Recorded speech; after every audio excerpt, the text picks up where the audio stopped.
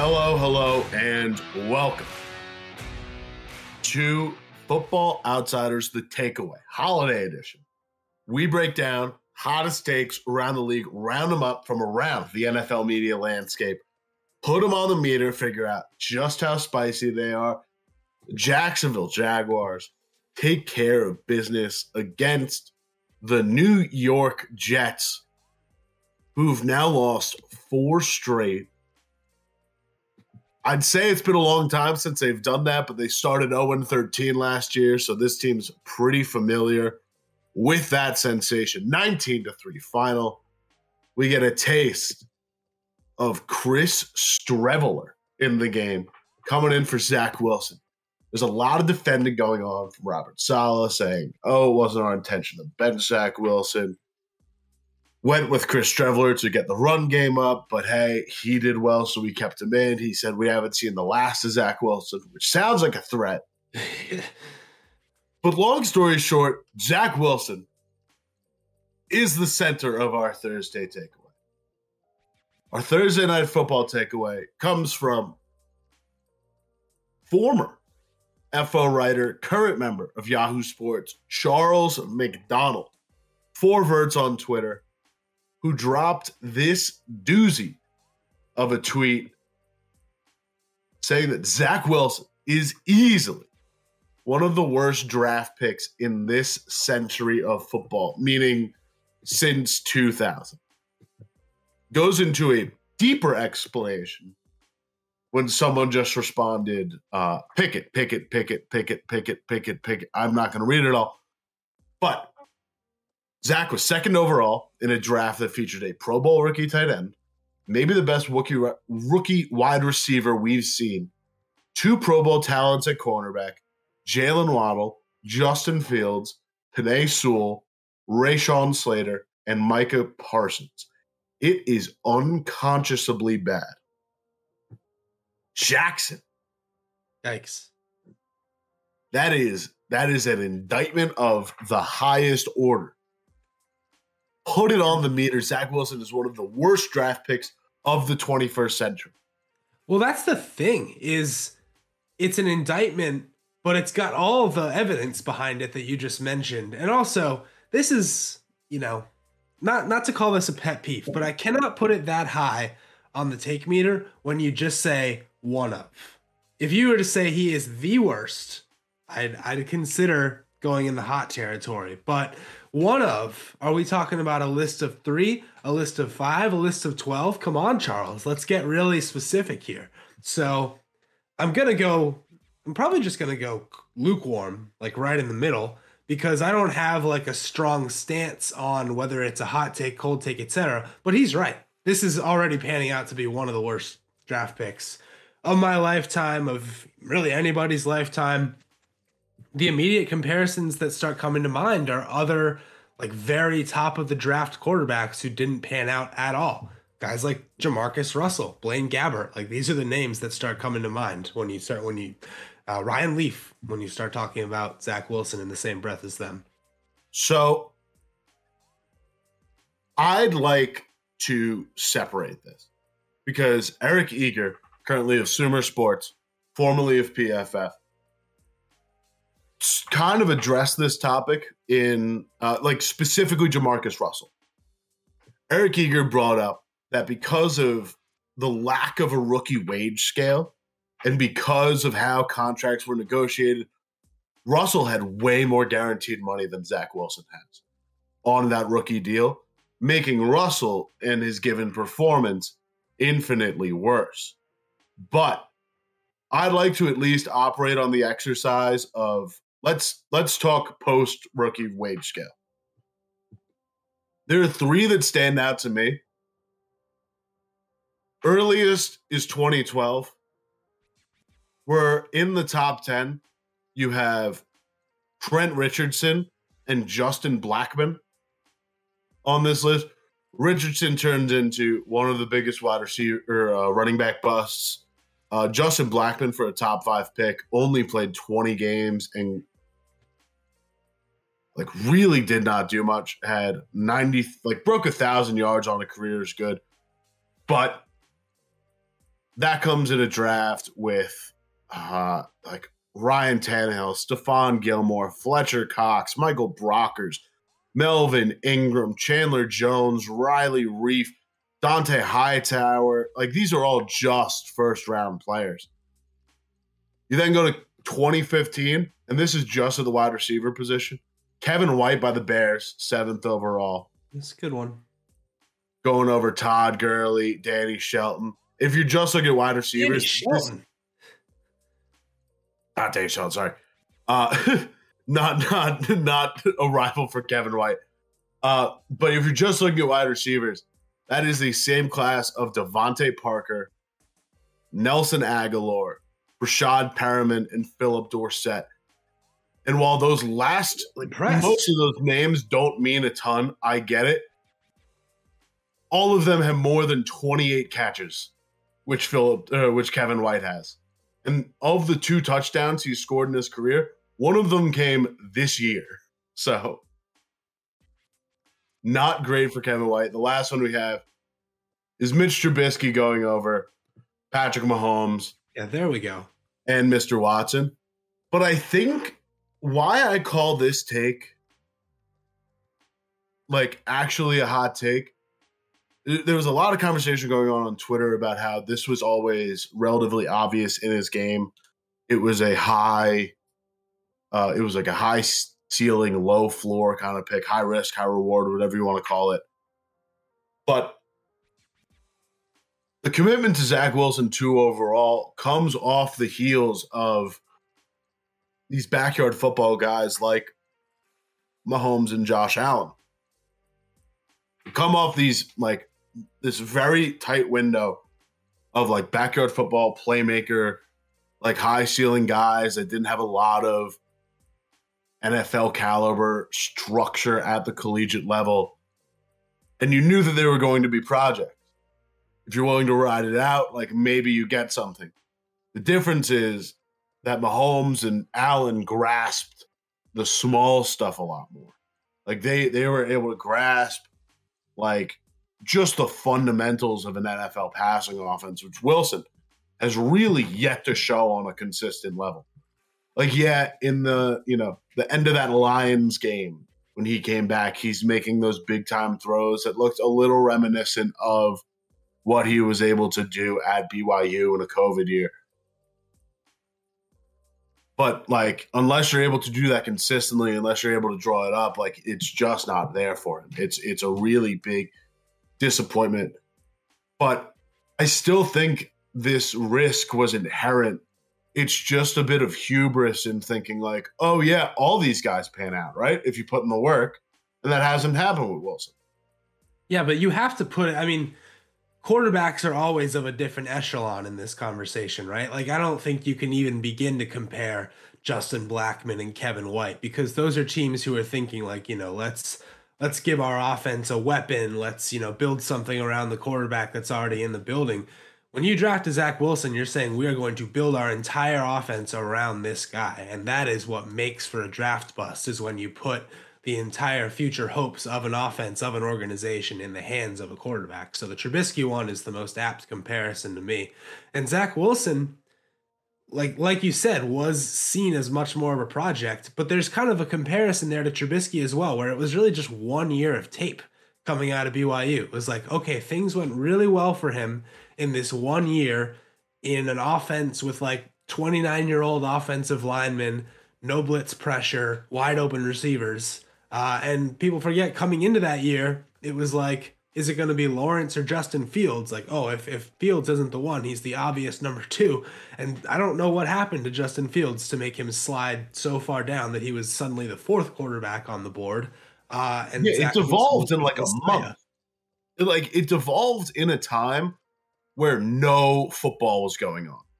Like, it was just pro days and workouts at that point, which baffles me. Like, I've never understood why that's always such a gigantic factor, is like these pro days where guys are wearing shorts and nobody's rushing them, and all of a sudden Jared Goff is slinging it, looking great in those shorts, putting, X number of RPMs on the football with no one around, and it's like, oh, this is talent. Like, pay more attention to the tape and stop evaluating guys based on their pro day. I've never understood this. Because I think there's some credit in what you're able to do just on your own. And like you want to look independent of a system, but I also don't think that's very valuable. Like you said, I don't think that's very valuable. You know who else had an incredible pro day? Jamarcus Russell. Remember the throw on one knee, like the 60-yard bomb off one knee? That's like the thing that changed football, the course of history. Listen, I get it. I'm just saying if you like, who knows if Jamarcus Russell's in a different system, like if he gets better coaching, like you can always make the argument that like maybe it works. And it's the same thing with Zach Wilson. Like maybe if you nurture him more, it works. But the Jets are just on a different timetable. And there's an argument that like they may not get back to this current state of Jets where they've got 3 really good receiving options, a loaded running back room, an offensive line that plays well when Wilson's not in, and a top 5 defense in the league. There's an argument to be made that like because defenses regress every year, there's no guarantee that this is going to stay the same. And you've basically wasted a year. Now, the real question is way more expensive too. Yeah, definitely. Like I think DJ Reed, I know for a fact, jumps from like $4 million this year to $14 million next year. Like if you got a couple guys hitting free agency, you've got to pay Quinnen Williams, who's been by far your best defensive lineman this year. It's going to get really tough for him really quickly. Yeah, I just think that as much as you want to give a quarterback time to develop, the Jets don't have it. Like the window opened early and it's going to close early. Quick question before we move on to headline. If you're putting a take out there, do they go veteran this offseason or do they try your hand at going cheap rookie again and see if you can hold out? I think veteran is the answer. I just think you can't start the cycle over again. You've got to try to win now with this team, and then the rookie comes around when you reassemble the new young defensive core. I get that Sauce Gardner's a rookie on his rookie deal, but most of the rest of the defense is getting too expensive to wait around for a rookie to maybe work out 1 or 2 years down the line. The secondary isn't, but that front 7 is. I will certainly give you that. I get worried about the veteran deal. Just like, I don't know. It just feels better to have a homegrown guy, and if things are getting more expensive, you probably want the rookie. There's like two veteran QBs I'd do it for. A lot of people are pinning like Garoppolo on him, Carr on him. I'd see just how much capital it takes for me to get Lamar Jackson. That's about all I'd do. Like, I still want a guy like on the right side of 30. You know what I mean? Like, I want a guy that'll be able to contend for 5 years. I don't know how many good years Derek Carr has in him. I get the translation from San Francisco to New York for Garoppolo, considering how many former 49ers are on that staff. I just, he can't, he's not going to a better team than San Francisco, especially with the weapons around him. Like, he's not – you saw what he did. In the year they went to a Super Bowl, it was close, but, he doesn't have the ceiling there.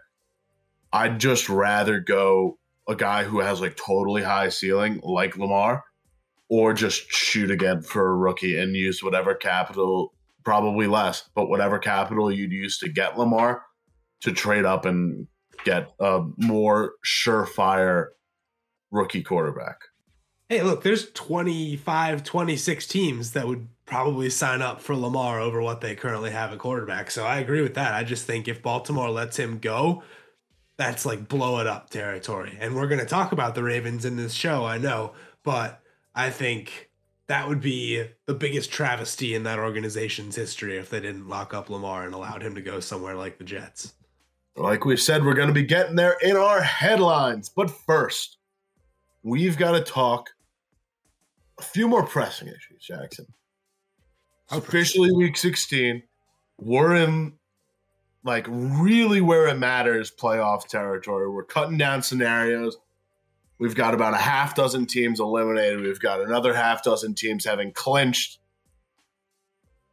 And Jackson, the guys that move the sticks, we're breaking down what wildcard teams look the most threatening for this playoff picture. And Bucky Brooks is pinning the Chargers as the team most poised to make a run this postseason.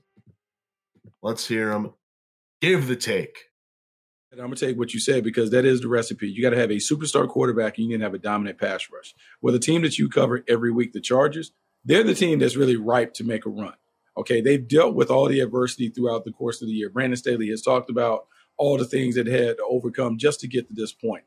They now are getting back healthy and having all of their guys back and ready to go. Okay, so offensively, we talked about Mike Williams, Keenan Allen. You have the emergence of DeAndre Carter. You have Josh Palmer. You have other weapons. You have Austin Eckler, who's playing at a nice level, making plays. You have Justin Herbert, who I still think can take his game up a notch, even though each and every week we see him play at a superstar level. Defensively, yeah, we can talk about their running game issues and that, but every now and then Brandon Staley pulls out a performance where he reminds you that, he's pretty clever, he's pretty creative, and in a matchup league against the right team, they can give people problems. And so when you have Derwin James and you have Joey Bosa and Khalil Mack and those guys, you have enough star power on the defense to make a handful of plays. Because remember, Brooks goes on to basically say, as long as you have a good offense with a good quarterback that can keep you in a game, all you need is those couple defensive guys who can make a couple plays and swing things your way. That makes, in Brooks's eyes, the Chargers as the most poised wildcard team to make a run this postseason. Put it on the meter. It's pretty hot for me because, to me, the Chargers are Justin Herbert and nothing else right now. And I understand that there is talent on both sides of the ball not named Justin Herbert. But you watch that offense all year, and he's, trying to pick apart defenses essentially by himself. I get that they're getting healthier at the wide receiver position, but until Joe Lombardi is no longer the coordinator, I'm just going to be like on pins and needles watching every single one of their drives, hoping that they can continue to hit 7-yard pass until they get down there. Because they just, refuse to put together any kind of intelligent play design and throw the ball down the field. When they do, it usually works out. Like when Justin Herbert's hitting Mike Williams 40 yards downfield because he has to get them into field goal range. So their offense worries me to be able to keep up with some of the more explosive offenses in the AFC. I think that's the other part of this take that I'm concerned about is I think the AFC is much deeper and scarier than the NFC. And then on the defensive side of the ball, I get that there are individually talented players there, but the defense all year long has pretty much just been bad, not even kind of salvageable. It's okay, we're 25th against the run, 17th overall, and it's been improving. So I guess there's some credence there, but for most of the season, it's been one of the worst defenses among playoff contenders. So it's not that I hate the take because I get that you have Justin Herbert and that can take you a very long way in any given situation, but there are other wildcard teams that I just think are more well-rounded, scarier, better coached. There's things about teams like Dallas, teams like Miami that I prefer to watching the Chargers try to pick teams apart with Justin Herbert and nothing else. I'll give a little devil's advocate and say, after a whopping 6 games with a negative total DVOA, they've put up two of their 4 best games by DVOA this season against the Miami Dolphins and the Tennessee Titans. Legitimate competition. They barely beat the Titans, though. Keep that in mind. All right. Let's just okay. 2 straight games, positive DVOA. 2 of their better defensive performances of the year by past DVOA. 1 of their best performances in the Titans game by rushing DVOA this year. And earnestly, there's things that I will give you. Keenan Allen, the real route running receiver, cannot run routes anymore. His one strength was he's the best route runner in the league. And his hamstring has totally disallowed him from making horizontal 90-degree cuts anymore. Brooks really touts the emergence of DeAndre Carter, who I don't think is anything special. Like, he's a wide receiver 4 on this team. I think this offense from the passing game really runs through Mike Williams, Austin Eckler, and Gerald Everett, with like a bit of a Josh Palmer in there. Josh Palmer. I was thinking Jalen Guyton. I wanted to make sure I didn't say Jalen Guyton because he's the one that's been hurt and hasn't played all year. The defense is looking a lot better, and I feel like Staley has found a rhythm in the pass defense that he hasn't really had for a lot of the season, especially when, J.C. Jackson was playing. I think there are certain elements to this where, like, the Chargers have the legs to make a run, especially depending on seed. Like, there is a world where the Chargers can get the 5 seed, play the Jaguars, and then would likely have the Chiefs the next round. And it's very rare. It's not that common to see a team beat another team 3 years in a row. Or 3 times in one season. 3 times in one season. So if the Chargers got lucky on seeding, because I don't know or think they could really beat the Bengals if they get, let's say, the 6 seed and have to play the 3 seed in playoffs. I don't think that's there. But if they can get the Jaguars that first round, they always play competitive with the Chiefs, and now all of a sudden you're in the AFC Championship if you win that game. I'm not saying you do, but I'm saying it's tough to beat a team 3 times in a row. In one season. Sorry. I keep saying in a row. Like, there's a way to get there. I'm a big advocate of saying there's a way. Because I get it. Like, when you have Justin Herbert's a top 5, top 7 quarterback in the league, depending on where you put him. I don't know how many people are putting him outside of top 10. But he's a really good quarterback when he needs to be. I worry about the hamstring of an offense that Joe Lombardi puts on the team. I worry about, like, some of the rushing defense matchups. But outside of that, like, the playoffs are singular game things. Staley's a really good matchup-dependent player.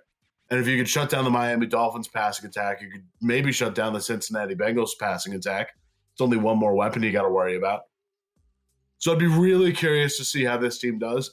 I wouldn't call it the most poised to make a run, but Bucky's certainly made it the most intriguing team in my eyes.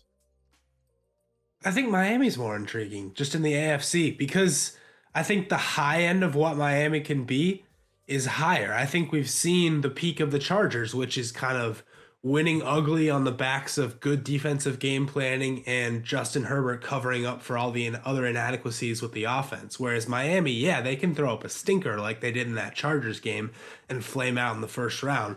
But they really went toe-to-toe with the Bills in the snow and almost pulled that game out. I don't see the Chargers being able to do something like that. I don't think they have that extra explosive dimension to them that Miami does. So yes, the X factor is Herbert because Herbert can cover up a lot of evils, and there's a hypothetical world where I could see him just beating somebody like the Chiefs by himself. But I'm more intrigued by a team that I feel like is better top to bottom like I am with a Miami. I still think Miami has a lower floor just because like we saw I just said they have a lower floor. They absolutely do. They can. Well, I'm saying on all sides of the ball because it's a consistently bad defense. It is not been a good defense outside of like the first few weeks where they're running cover 0 and like really trying to blitz the hell out of people. I just don't like for the amount of money in this secondary between Xavier Howard, Byron Jones, Eric Rowe. They should not be a bottom 5 secondary in football. I like even when you hit on guys like Kader Kohu in the undrafted free agent pool. He's gotten a bunch of time this year. There's a second or third year safety whose name escapes, Javon Holland. I really like as a safety prospect. Like it shouldn't be a bottom 5 pass defense secondary. And with the amount of capital that they've spent in the run game, I also don't think Like this should be a better pass rush. This should be a better run defense. Like they should have a top 10 defense in football with the amount of like stars that they have on this defensive line. And I'm consistently surprised that they're like average to below average in this league. Well, I'm glad you bring up DVOA because you say Miami's defense is much worse than LA's. It's actually one spot lower in the DVOA rankings, 18th compared to 17th. Meanwhile, Miami's offense is third at 17.2%, and the Chargers are 24th at negative 7.8% on offense because they have been hamstrung by their coordinators and their injuries all year. So I'm going to take the offense that's been third in the league this year and can be much more explosive in a game against teams with star power on defense. And I will go with the team with Justin Herbert. That's what I'll take. And a better defensive mind. Moving on, Jackson. Just like we just got a little contentious in our relationship, things are getting contentious between the relationship of Robert Kraft and Bill Belichick. Allegedly. Jackson, tell me about what Albert Breer said on NBC Sports Boston. I would love to, Kale. That sounds like the best use of my time right now, actually. Albert Breer, I wish I remembered what the title of the show was. Bad journalism on my part. But obviously, if you go on Boston local television, talk radio right now, the main topic is going to be what the heck happened in Sunday's game against the Raiders? Who do we hold responsible? And what does the future of this team look like now that this season appears to be going up in smoke? So Albert Breer, he's been around this team a long time. He was also around in the Parcells era. And he has a little bit of a conjecture of what might happen if Robert Kraft chooses to be a little more strict with Bill Belichick this offseason. Number two, I don't think that the Krafts are going to fire Bill this year. But what happens if there's an ultimatum? What happens if Robert Kraft decides you need to change X, Y, and Z? All I know, I was in Dallas after Parcells left, and I remember talking to people about how that happened. And it wasn't because Parcells hated Jerry or Stephen Jones. It was because I came here on my terms. I wanted to do the job on my terms. And once I couldn't do the job on my terms, it was time for me to leave. That's who Bill learned from. Well, Cal, the take is Robert Kraft could say, maybe you have to fire Matt Patricia, fire Joe Judge even, bring in someone from this list of names of offensive coordinators that I'd like you to interview. And if Belichick hears that, he might just walk out the door, put it on the menu. Yeah, I don't know which direction we put this on. It's freezing. I think it's dead wrong. Like Belichick's already said that there's problems with this offense. I think he's already not fully like regretted the decision of trying to be the Nick Saban of the NFL, using guys as like washed out coaches as specialists per se. But he's fully admitted, he's like, it's like the offense is bad and it's too late to fix the offense, in about as Belichickian of terms as he'll ever give us. But this, I don't think it's a crazy departure to, like, if Kraft said like, yeah, you need to get new offensive guys, I don't think he would quit a team he's been a part of for 2 decades just because he's got to fire Matt Patricia and Joe Judge. I don't think that's a big like ultimatum, like that's what's going to be the breaking point. I also think the competitor in Bill Belichick, like there were a lot of, writing the Patriots chapter for the Almanac, there were a lot of ways this team could go. And I'll get into the offensive half of that when we're putting ourselves out there at the end of the show. Spoiler alert. But the other end of this equation was we had no idea how this defense was going to be. It was a complete personnel overhaul in the secondary. They're going to do some more things, run some more zone. Like on top of them partially switching an offense and it not taking, part of it was like it's a younger defense. There's new personnel. You have a new kind of linebacker in the mix. How is this going to work? And it's worked, for lack of a better term, spectacularly. New England's second in total DVOA in defense, third best in the league in passing DVOA, when a legitimate concern was how is Jalen Mills, two rookie cornerbacks with the last name Jones, and a secondary mostly led by safeties, is going to handle this season and this schedule, and they've done it really well. They've also top 10 rushing DVOA. Seen a massive emergence in guys like Matthew Judon. You've seen big developmental steps in guys like Kyle Duggar, Josh Uche, and the aforementioned Jack and Marcus Jones. Both cornerbacks. One is like really good shutdown cornerback. One a basically everyman Swiss Army knife, special teamer, wide receiver, about all you can ask for in a player. Yeah, I don't think it's a big stretch for him where like maybe like schematically Belichick has to eat some crow and like take a step back.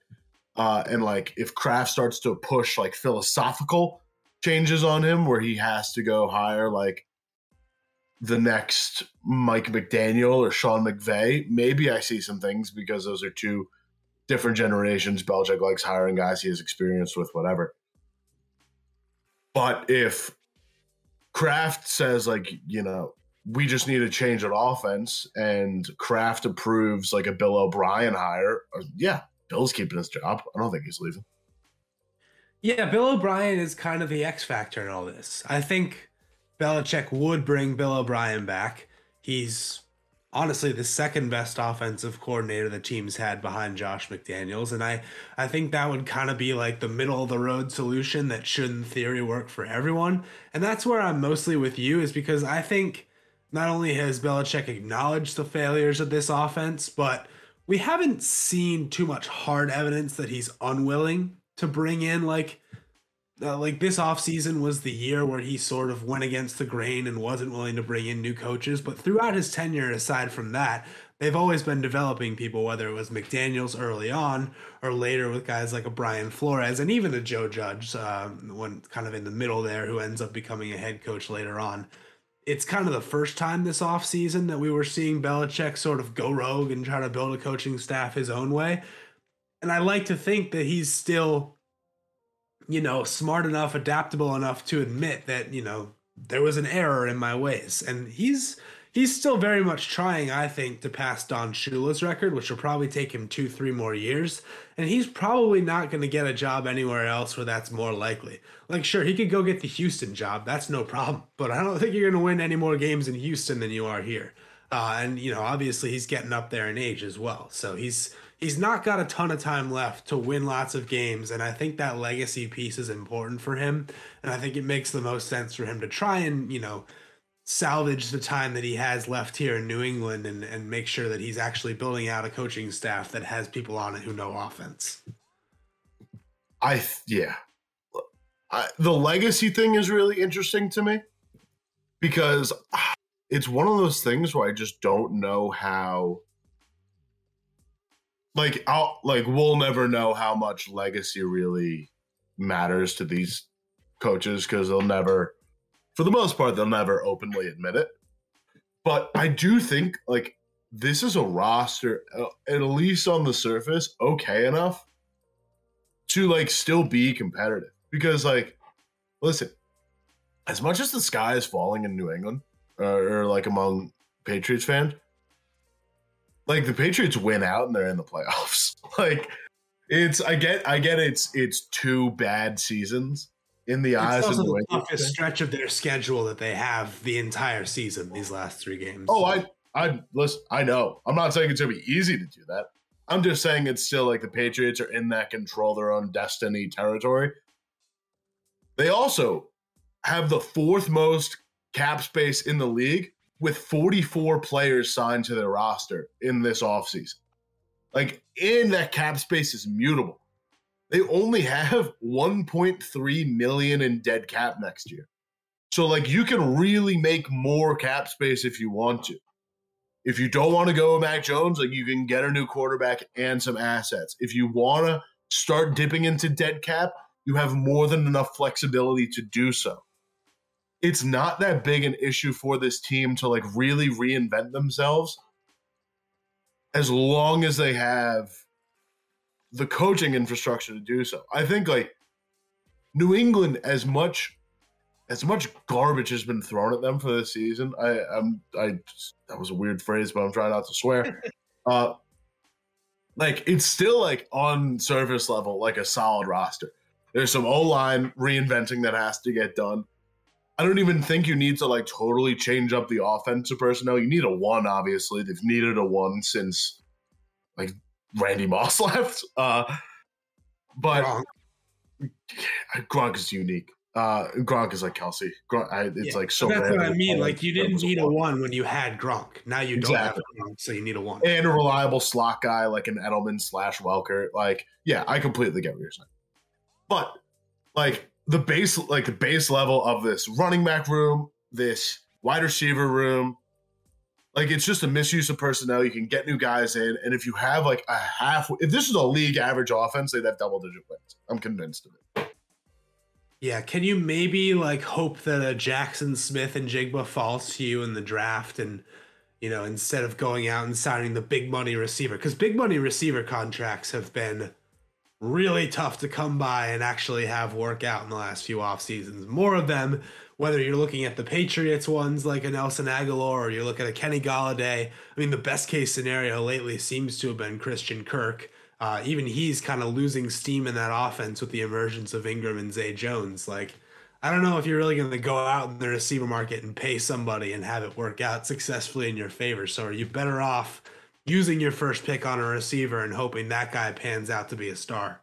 JSN is a fascinating one to me because I'm also just going to call him JSN because it is a 7-syllable name and I won't learn to say it till April. But he's fascinating to me because like that's where the Patriots are projected to take him in like consensus big board mock, but I've never trusted the Patriots to draft a receiver, and I'm still scarred by the likes of Aaron Dobson, N'Keal Harry, Josh Boyce, Kenbrell Tompkins. Who's the receiver that retired after the Falcons Super Bowl to become a Mitchell. Malcolm Mitchell. Malcolm Mitchell's awesome. He was guys. This is just going to turn into remember that Patriot? Yeah, basically, if we keep doing this. So do we agree to move on?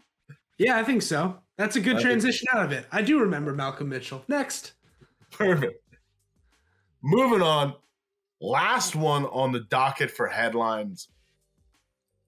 Of all the teams that have had a disappointing offense, we've named basically all three of them in the AFC at this point. We got the Chargers first, then the New England Patriots, and now we're up to the Baltimore Ravens, Jackson. John Ledyard of Audibles and Analytics had Taylor Kyles on to break down the current state of the AFC playoff contenders. And in an evergreen pod, we were going to do this last week, but we bumped it to this week. And now all of a sudden, the Ringer puts out an Island episode saying Lamar Jackson should never play for the Ravens again. Ryan Clark put something out on Get Up that basically is a 1.5 minute segment on how badly the Ravens have let down Lamar Jackson. It's been a consistent theme of this week. We chose Ledyard's breakdown because it gives kind of the nuanced opinion of why the Ravens have disappointed Lamar Jackson so fully. Let's hear Ledyard explain. What is better about the Ravens that we're supposed to buy into them as a real contending team? People have done this last couple of regular seasons with the Ravens. They've said, Harbaugh's a good coach. Lamar's a good quarterback.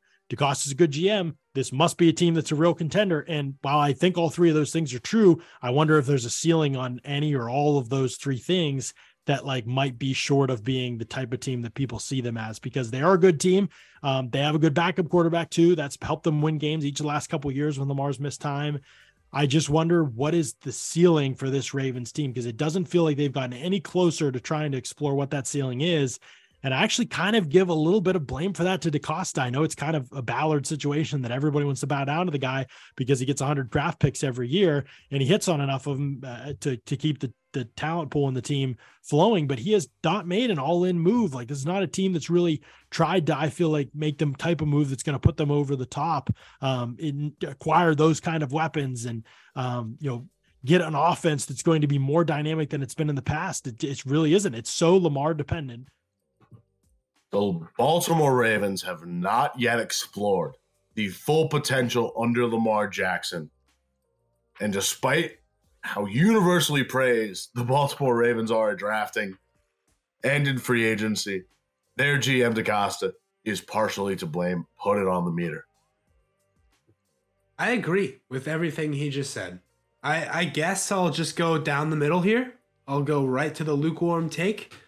I don't think it's like spicy to say that a team whose offense is built around Mark Andrews, Rashad Bateman, who's injured, and I don't know, J.K. Dobbins, James Prochet, recently acquired off waivers from the Green Bay Packers, Sammy Watkins. Like, it only gets worse from there. The names just get abysmal when you look at this wide receiver room very quickly. So I don't think it can be that hot to say that that team has failed its quarterback. But it's so true. Like, they're very good at drafting defensive talent. They have stacked up the defensive talent in recent years. And they just went right back to the well this year and said, you know what we need is Kyle Hamilton and David Ajabo. It's like, yeah, having those guys would be great. I'm sure you won't regret having them for the next few years. But that only works if you have an offense that is capable of supporting your superstar quarterback to the level that can help you compete for a championship. And I don't see any way that they're able to do that this year. You look at every other good quarterback, he's got those like go-to weapons who you can't deny are really, really good. And maybe they're elevated to the status of like near the best in the league because of their quarterback. If you look at, say, Stephon Diggs, who was really good but not great before he got to Buffalo, or like Jamar Chase, I think he would probably still be great anywhere else, but we haven't seen him with anyone but Joe Burrow in his entire college or pro career. Mark Andrews is not that guy, right? Like, Mark Andrews is, if you play fantasy football and you think, oh, he's the number 2 tight end, you might be convinced that he's a game-breaking player. He's not. He's a good tight end. Those are not a dime a dozen, but they're fairly common in the NFL. They do not have a single skill player on that team who can work with Lamar Jackson to make that offense explosive and near the top of the league. So yeah, it's a systemic failure when you can't give a guy who's won an MVP and is still, far away from 30, anyone on that offense to be like, okay, let's, when the game comes down to it, who am I leading a 2-minute drive with? Because it's not Mark Andrews, and so far Rashad Bateman has not proven to be that guy either. The help aspect is so fascinating to me because they've just never given him anything. Like, in terms of non-drafted free agent signings, you've got like a Willie Snead, you've got a 32-year-old Des Bryant, you've got a 35-year-old Deshaun Jackson. In the draft, the receivers you've taken since figuring out Lamar Jackson is the guy, Rashad Bateman, who has really not been able to stay on the field because of injuries, Tylan Wallace, Devin Duvernay, and Hollywood Brown, who you just traded away, and Miles Boykin.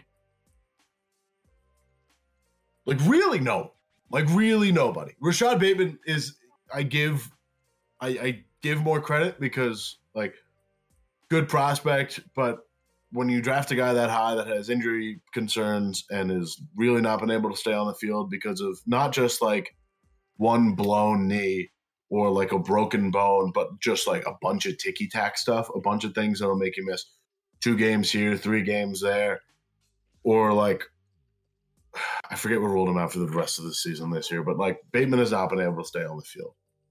I talk about it, not only is it an indictment of pure talent on this roster, but it's also play calling stuff. I get wanting to be like zig where you zag, and like everyone's going open concepts, like forwards, like really open passing stuff, really trying to strike downfield, pass heavy concepts, whatever. And you can go because the personnel's changing. Let's be the run heavy guy. Let's be the Patriots. Let's like bully teams. I get that, especially when you have a mobile quarterback like Jackson. That being said, play caller for the Baltimore Ravens in Greg Roman just isn't panning out. Like, you get those occasional dial-ups of, you know, the 60-yard pass to 35-year-old Deshaun Jackson, which, by the way, would have been a touchdown if it was not 35-year-old Deshaun Jackson. Because of the fact he has to come back and, like, isn't able to catch it in stride, but really has to, like, cradle it because he's 35 years old, the guy's able to catch up to him. If he catches that in stride, it's a touchdown. But in that same game against the Jacksonville Jaguars, you also throw him, like, third and intermediate screens to fullback Patrick Ricard. Like, this is not a well-designed, creative offense. You're not throwing the ball enough to, like, your actual receiving talent because you don't have receiving talent. Like, your play calling suspect at best. When Demarcus Robinson is leading your team and about all volume passing metrics, there's a big problem. You don't have help for this team. You're putting too much weight on Jackson's shoulders. And instead of doing the Kansas City thing where it's like, let's just get a bunch of bodies and see what works of like mid-tier guys, you're going to put all that money into defense. Like, I get the direction of what Baltimore has run on in the past, and they've been able to do it with Joe Flacco and like a bunch of guys. But like I'm probably there's probably a bunch of Ravens receivers and running backs I'm totally forgetting about during that Flacco era. But like, just because you have Mark Andrews doesn't mean that like the job's done. Like, you need a lot more offensive talent integrated into this team. You need a better offensive coordinator integrated into this team, running a better scheme. And basically the Lamar Jackson era has been like a bit of a letdown. You have a guy win unanimous MVP and you haven't been able to do anything with it since. Said it all. I think like you just look at a game like that Jacksonville game where I can't remember if Mark Andrews was out for that game or if he was just really ineffective, but they get down in the red zone 5 or 6 times, and every time except one, they're settling for a field goal because it's 3rd and goal at the 5. Who are you going to? You just really don't have anybody who you trust to get themselves open or make a tough catch in traffic. It's like, oh, I'll throw a fade to Deshaun Jackson. Of course you won't. Isaiah Likely, good prospect. Haven't really seen anything from him outside that Tampa Bay game. So there's all these guys who are like, they can make a couple plays a season that are intriguing, but you just don't trust them in important situations. And I think that's what's going to come back to bite them in the playoffs too, is you don't have a trustworthy weapon who you can go to in crunch time, especially if Mark Andrews is at all hampered by the injuries that he's kind of had lingering throughout the season. The last thing I'll say on it, most fascinating thing to me is that Lamar Jackson's really able to like elevate players. Like, you want a wide receiver one who can complement your quarterback and like make his job easier. But there is a real testament in how Lamar Jackson elevates players. Like, take tight end Josh Oliver, for example. Josh Oliver is in his 3rd year in the league, 2nd with Baltimore. He was kind of the quote-unquote star, because there weren't really many, of that Jacksonville game. He finished with 4 catches for 76 yards and a touchdown. Jackson, that single game stat line would not only be the best of his career to this date, but it would dwarf in total yards, touchdowns, and all but 1 year interception both of his previous seasons in just total volume. Like, that one game beats individually the last 2 years of football he's played. You know what that guy did the next 3 games? He started the next 3 games, didn't get a single pass in 2 of them, and then this past week against the Browns, he gets 2 catches for 13 yards on 2 targets.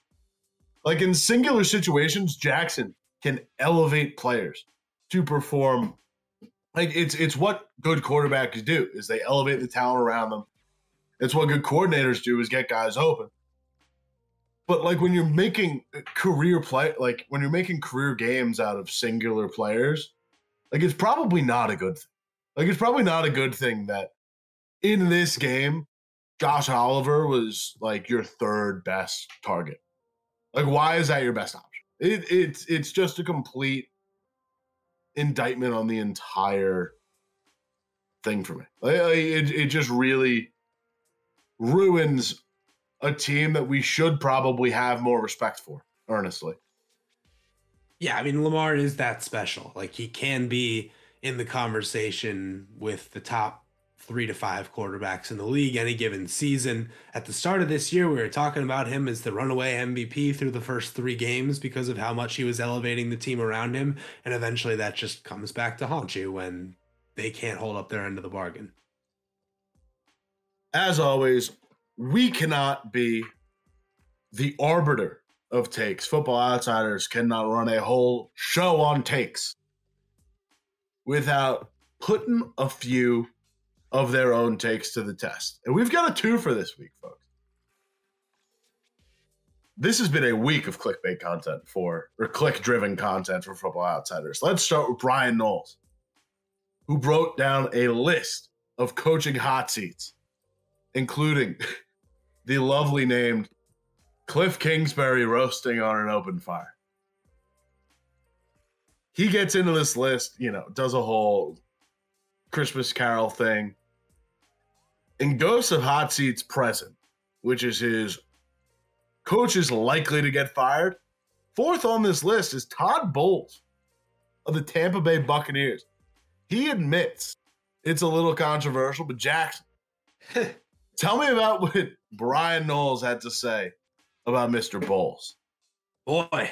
Well, I mean, yeah, like you said, this is the category where he's saying like serious jeopardy of being fired, if not like already gone, in a sense of Nathaniel Hackett and Cliff Kingsbury.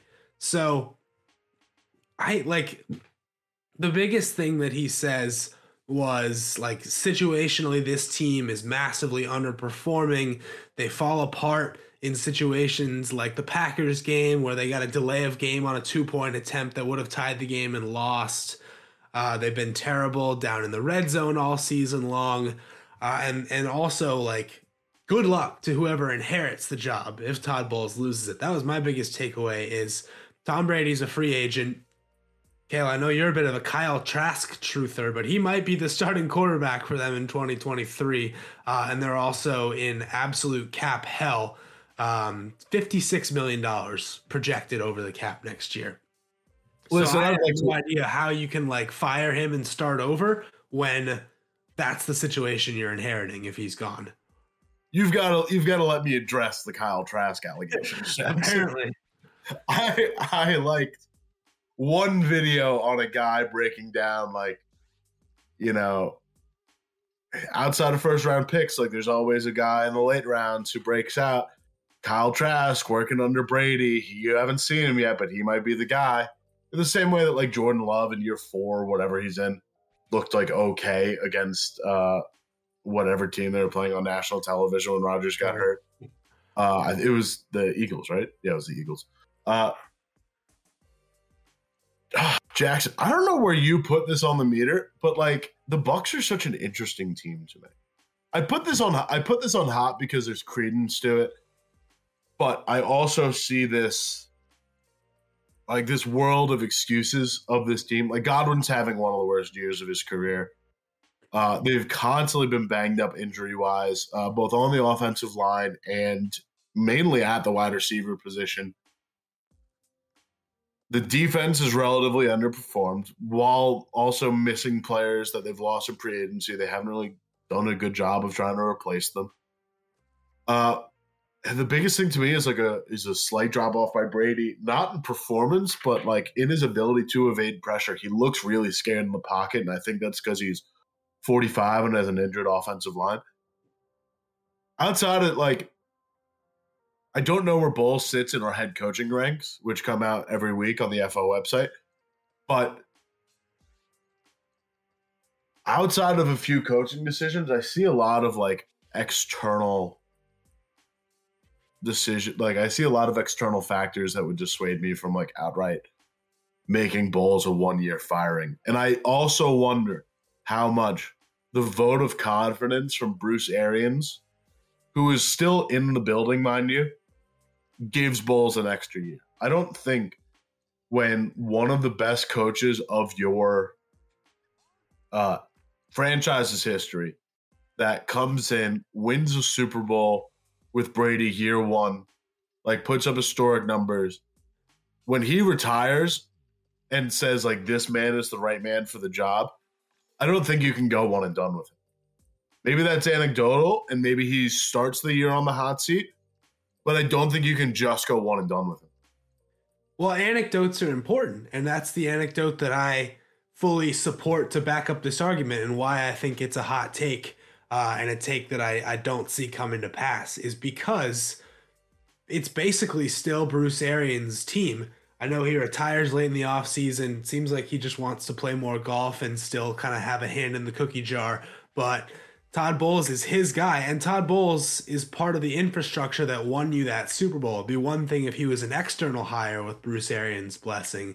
He has been running that defense the entire time that they were having this winning stretch. Now, where I could see it getting dicey is if they lose the division. If they miss the playoffs after the just cakewalk that they've had to get there. It's just been handed to them on a silver platter. If they lose to Carolina at home and miss the playoffs, then I still don't think he's gone, but I could see it being justified. But I think, as ugly as it is to say, like if you win the division, no matter what your record is, and you have a head coach who has been in the building a long time and was basically handpicked by the old guy to say like he's taking over for me, you're not firing him as long as that team at least makes an appearance in the playoffs. In earnest, the fact that there's that all 4 teams are still eligible in the NFC South is probably an indictment on Bowles. But I do think, like, if anyone has a problem, it might be Leftwich. Like, the fact that he was getting, like, head coaching considerations, I think this offense has been really tepid. I think there's things outside of Bowles that get changed before Bowles loses his job. I agree. And this defense has still been pretty good, ninth in the league in DVOA, pretty good against both the pass and the rush. Like, it's not a defense that's going to win you games like the 49ers defense, but it's doing its job for the most part.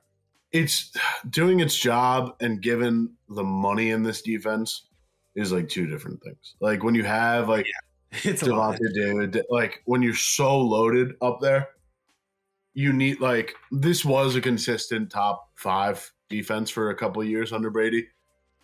And yeah, it's 9th, but it shouldn't be this bad. When you have a schedule this easy, I get it's, defense, or it's like opponent adjusted. But when you have this kind of schedule, it shouldn't be this poor. Let's move on. They've played other tough teams though, just to close that loop. Outside of division, yeah. Yeah, they had the Kansas City game, the San Francisco game, the Cincinnati game, and all these games in which they give up lots of points. It's because the offense is just handing the ball back to the other team over and over and over again. And eventually you can't stop that anymore. Keeping it in the FO network for our first 2 of our own, Mike Tanier. Little interesting list here for what he calls the NFL all-narrative team. His intro kind of says, oh, yeah, the year's dominated by Jalen Hurts and Tua and Micah Parsons and Patrick Mahomes and Justin Jefferson. But the story of the 2022 season is told by many different players. Not the top performers, but the ones that make the most headlines. And of all these players, the one that really stood out to me personally was of Josh Jacobs from the Las Vegas Raiders. A guy who's had an up and down year. Fantasy stock plummeted in the preseason, as Tanier says. McDaniels even makes him take some reps in the Hall of Fame game, which is unheard of for starters. And then just has these really interesting pockets of crazy performance. a 3-game 441 6-touchdown stretch in October, and a 4-game 581 4-touchdown stretch just before fantasy playoffs. So most November, early December. He's been limited by injuries, is about to enter free agency. The line that stands out to me: talk show personalities will wonder straight-facedly why he isn't getting Ezekiel Elliott-sized offers. The analytics community will roll our eyes, and fantasy gurus will eventually write 10,000-word dissertations on what Josh Jacobs' new $60 million contract means to Travis Etienne. Jax, what that reads to me like is that despite maybe Jacobs' best year of his career, he is not deserving of top 10 running back money. Top 5 at the very least. Put it on the meter. So, if he's going to get paid, it should be by the Raiders. Just because, and this is the whole thing about running back contracts and running back movement in general, is the teams that have a lot of cap space entering this offseason, I don't think are in positions to be spending it on running backs. Teams like the Falcons, Bears, like they already have, if not star running backs, at least very competent running back rooms and lots of other needs to address. And I think aside from maybe a Tony Pollard, who's in a running back room with Ezekiel Elliott, who's already been paid ludicrous amounts of money, for the most part, it doesn't make sense for these running backs to really leave home. So with that being said, like there's no doubt this is Josh Jacobs' best year of his career, but the other years of his career, when he didn't have, say a Devontae Adams around him in the offense for teams to worry about, and he was kind of carrying the load, were a little bit up and down. And I blame a lot of that on the offensive line, because for years, Josh Jacobs was leading the league in yards after contact, but contact was coming behind the line of scrimmage, so it wasn't resulting in the yards per carry numbers that the best backs in the league put up. And I don't know where that leaves him, to be honest. Like, I don't have a good answer for you on what he deserves, because he has been up and down, and right now he's on such a big upswing that I worry about the next downswing coming after you pay him. And paying running backs in general, as we know, is a big, like almost a no-no at this point. It's like, just invest in the 3rd round pick and hope he turns out to be Alvin Kamara or Ramondre Stevenson. So, I mean, it's not that I don't think he deserves that money. Like, he deserves to be paid well because he has been one of the best backs in the league this year. It's more like, what happens if you do and he goes back to being slightly above average instead of one of the best in the league? So in that sense, I think it's kind of a hot take or kind of a cold take, because I think everyone understands the risks that are involved with committing a lot of money to a running back, especially one who's got 4 years of wear and tear on him already. 4 years of wear and tear is, relatively little in the, like, I get it. If Not like really. you also had a big like college workload at Alabama, so I get it. He's always been a bell cow, and like NFL running backs have kind of lately always been at their best in their first 4 years. Yeah, there is that. I forget the number of total touches it is, but after a certain number of touches, I want to say it's 1,200. But you see a considerable decline after that point. It's not an age thing; it's a workload thing, which, like you said, Jacobs would be closer to than most running backs because of his bell cow stats. That being said, this is the best year of Jacobs' career by rushing DVOA, rushing DYAR, and also receiving DVOA and receiving DYAR. The receiving half by a long shot. Now, Jacobs in his career hasn't been like a totally big passing back. But under McDaniels, who comes from a New England system, has kind of become one. It started last year a little bit, 54 receptions. He's already at 46. There's a pretty good chance he outpaces that number on fewer targets, mind you. He's already broken last year's receiving yards, his career high for single season receiving yards. He's well ahead of any rushing total he's ever posted. 1,495 yards, 11. He's a touchdown shy of tying his most rushing touchdowns in a season. Funny enough, he's never caught a touchdown, which is interesting. But that being said, that $60 million figure sticks out to me because there's 4 guys who already get paid ahead of that. It's Zeke, it's Alvin Kamara, it's Christian McCaffrey, and it's Dalvin Cook. 3 of those 4 guys are very, very involved in the passing game.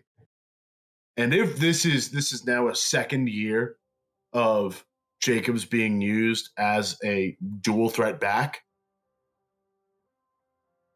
listen, I see a world. I get Tanir's point of he's not deserving of that money because you look at his total outputs. Like, he's a player that gets kind of hurt. He has only ever he's like this would be the closest he's come to outright finishing a season completely. He's never played all 16 games in a season. He's always been banged up with something. But given this total volume of output and given this new addition to his game, there's a market forming in like paying running backs. I'm not saying it's a good decision, but you have like a lot of big name running backs on this list that have been paid. If a team is willing to pay for a high-end caliber running back talent, I think the receiving end of that production allows him a little bit more to justify earning that money. I get that. I just think you're gonna be more regretful if it doesn't work out and you've committed a lot of money to a running back than you are by trying to rebuild, from a running back perspective. Like, if someone is willing to pay Josh Jacobs, Alvin Kamara money, you should let them do that. That's just my opinion. Yeah. I think if you're talking like, how do we build this offense next year? It's pretty simple. It's like, okay, we continue to have Devontae Adams be the go-to target. We get Hunter Renfrow and Darren Waller back healthy and hope that they stay healthy for a full season.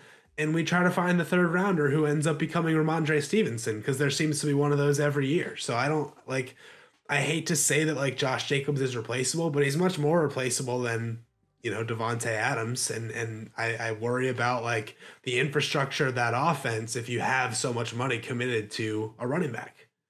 I mean, listen, you nailed it. I'm not saying it's justifiable. I'm not saying I want my team to do it.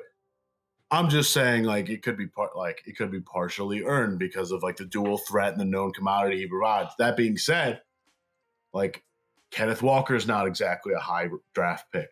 Zonovan Knight, who has kind of come out of nowhere, undrafted rookie free agent this year. Like, it's not that these guys are a dime a dozen. It's that you can find productive running back talent at all levels of the league. If you want veteran guys, they've got to be able to provide something else. And I think Jacobs does provide something else, but it's a small sample size of something else. So We'll see how that. And they love him there, and he's got the captain C on his jersey already, and I get all of that. And it's not that I'm saying that anybody can step in and do Josh Jacobs' job, but can you do 85% of Josh Jacobs' job for 10% of the money? That's where my head's at. Listen, if it was that easy, every team would do it, right? They should all try and do it, but most do. Most do it successfully, I feel like, nowadays. All right, that'll do it. But before we leave, we've got to put ourselves out there, Jackson. We cannot be the arbiter of takes without putting out some takes of our own. I mean, we've had take obituaries on this show before. This is maybe a little bit more of a take victory lap because this was recorded yesterday before the Jets-Jaguars game, and now we are obviously in the aftermath of it. But it is a two-pronged take, and it is also a chance for me to shout out my friends at Q Sports Talk, a.k.a. ESPN Radio Syracuse. I was called in for my football expertise, and I was asked a question about two of our very favorite teams and whether or not they can make the playoffs. So why don't you play that clip, Kel? Let's dive in. Most impact of anybody on their team. Jackson, we looked at the top of both leagues, but I want to look at two teams that are fighting for the playoffs in the Detroit Lions and Jacksonville. Do you realistically think these two teams can make the playoffs coming down the stretch around here? I do. I think both of them can. Starting with Detroit, wildly enough, the number 2 passer in the league behind Patrick Mahomes in terms of that DYAR metric that I mentioned is Jared Goff. Now, I don't think any of us believe that Goff is the second best quarterback in the league, but it goes to show you that when you build the right team around him, when you surround him with the right weapons and you put like a Penei Sewell and you strengthen the rest of that offensive line around him, he with a clean pocket can spin it just about as well as anybody. And their defense has really come to life as well. This is a defense that through 7 games was one of the worst defense we had seen in recent memory and has really picked it up. You know, young guys have kind of stepped up and played their roles. The secondary is much improved, and they're just playing with momentum right now, and there's not a lot of teams kind of towards the bottom of that NFC wildcard picture that can, you know, say that right now. And they have a very manageable schedule the rest of the way as well. Carolina this week, and then got to deal with the Packers at some point as well. But I really think they can win the rest of their games and find a way to get in. Even at 9-8, that might clinch an NFC playoff spot. Jaguars, I mean, they pretty much control their own destiny right now as well. It's more than likely going to come down to that final game of the season against Tennessee. Jacksonville cooked Tennessee 2 weeks ago. Ryan Tannehill may not appear again this season. It sounds like he's not going to. So, I mean, a Trevor Lawrence versus Malik Willis matchup, I think I like Jacksonville on that one pretty big. Man, I put my flag in the ground. Shout out to Mario Sacco, of course, who asked the question, and Stephen Fonte, my former professor, for having me back on the air. But I said it. I said Jacksonville and Detroit are both making the playoffs. So not just like put me on the meter, but are you fully on the train as well? It's gonna happen. Jackson, how long have I been on the train? Well, you got off at one point. I invented the Lions never wavered. Combustion when it comes to the Lions. They were 1-4, and I was picking them to make the playoffs. And then they lost their next 2, and I'm not sure you stuck by it. Hey, listen. Didn't say it was going to immediately turn around. Just said they were going to make the playoffs. Lo and behold, where are we? Jacksonville, I've become more high on. Talked about last week when we broke down Dallas-Jacksonville before it happened that I thought they were going to control their own destiny and actually win the AFC South. Doing the Any Given Sunday when Jacksonville actually upset Dallas kind of further proved it to me.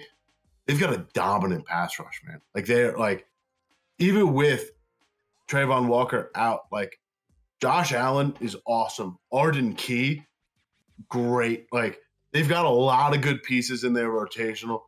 Dwayne Smoot had a pass breakup, like dropping into coverage. I know he's now injured from last night, but great player.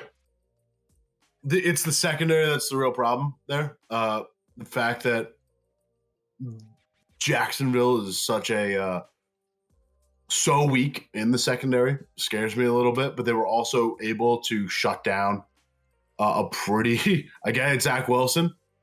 But like Zach Wilson made some big throws against the Detroit Lions, who have a only slightly better secondary than Jacksonville. Yeah, I think, but like, listen, credit where credit's due, Jackson. You're pulling for both the underdog Big Cat teams, and I think they're both going to fulfill their end of the bargain. It's not quite a take victory lap because for either of us, because it is far from a clinching environment. But while these are still takes and not, solidified in stone yet, I love them both. Yeah, and I think what I mainly meant was this could have been an ugly scene if we came on here the day after I said all that and the Jags had lost to the Jets in MetLife. That clearly did not happen. Like BYU Wilson throwing for 300 yards. Gives me a lot more credence. Also, shout out to Andre Cisco, who is maybe the one member of that secondary who's had a really strong year. Really effective safety blitzer. Hit Zach Wilson so hard that he almost went through the turf at MetLife last night. But yeah, I mean, it's not set in stone, but it's looking good as of right now for both of those teams.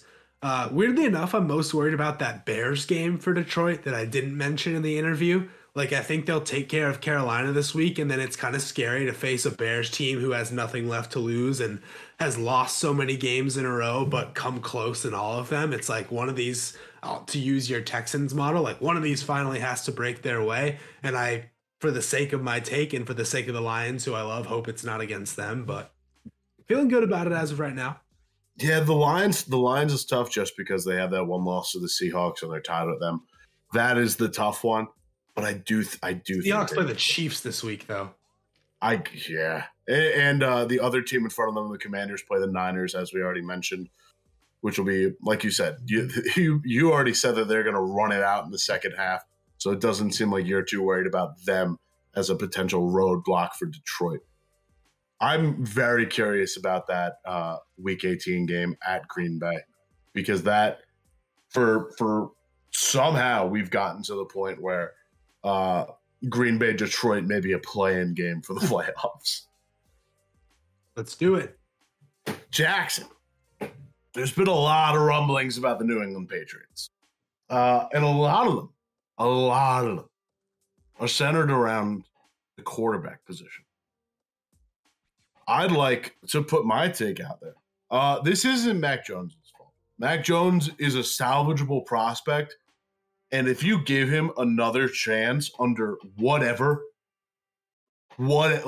O'Brien, guy off the street, whatever. If you give him another chance under a new offensive system, Mac Jones can lead you to a playoff game. I recognize that there's not like a high ceiling with Jones. I am very readily aware of that. But this is a player that, among all rookies since 1981, in what we call the DVOA era, because that's how far back we've projected DVOA. Of all rookie quarterbacks since 1981, Jones finished 10th in DYAR, 11th in DVOA, 7th in total passing yards, 2nd in completion percentage, and 9th in passing touchdowns his rookie season. Now, some of that is overly projected by just era, just passing more. But that's still just a genuinely, like, that DVOA and DYAR especially are really impressive numbers to have put up. This year, Jones, obviously, has fallen off a cliff. Lower completion percentage, way fewer passing yards. He almost has a third of the touchdowns. His touchdown percentage has actually dropped by half. And his interception rate is only slightly below where it was last season. He's gotten 100 less first downs. Like, he's averaging, about a half yard fewer per attempt. He's almost a half yard fewer per completion as well. It's like, my argument is that, like, the entire Patriots offense has been kind of mismanaged. Like Kendrick Bourne, for example, led all receivers last year in both receiving DVOA and rushing DVOA, and has barely gotten touches this season on a consistent basis. Jonnu Smith has had flashes of genuine production and is yet to be used outside of a blocking tight end. Hunter Henry has, like, consistently underperformed whenever he's on the field, yet he keeps getting opportunities. There are certain capacities where, like, Nelson Aguilar, I think, gets misused on routes and not just, like, as a pure burner. I don't know why this team hasn't gone to, like, Tyquan Thornton earlier. So also offensive line injuries where I think they could really get, bumped up there. But just the pure conservative play in an offense run by Matt Patricia, in a run-heavy offense. Mac Jones' poor play this season, I just don't think is his fault. And I think, like, the cerebral quarterback that Mac Jones is, and the rookie, like, the actual examples that we got as a rookie are way better than what he's showing right now. I know people are calling for his head, and I even just said he has a low ceiling. Like, there are guys like Mike Reese who have seen him throw in preseason, in warm-ups, where Mac Jones can consistently throw 50 to 60 yards downfield if he wants to, and not like a big crow hop step in, like can really get a ball down there. He's missing a bit of zip, but I think it's like not much coaching you need. Like he's in that tier of Garoppolo Cousins quarterback. And we've seen those guys can get you to a playoff game. Yeah, I want to see it next year because I don't think you can move off him just yet, even as some people have tried to make the case that they should.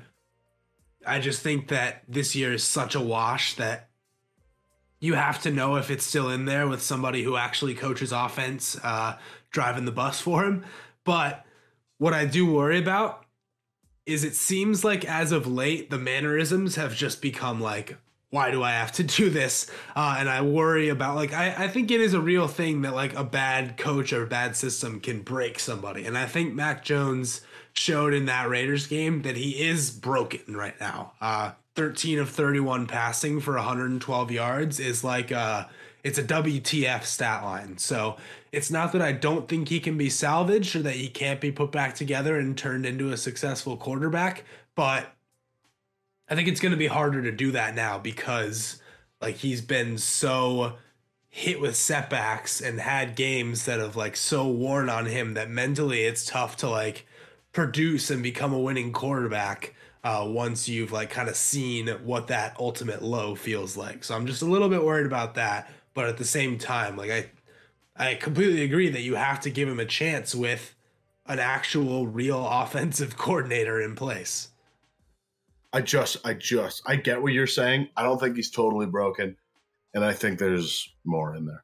That's all. There's more in there, but that was a warning sign, that game. That was not a game that like that's a stat line that makes you worry that maybe you can't fix the guy. So I hope they can. I think they still maybe can, but that was a big downturn.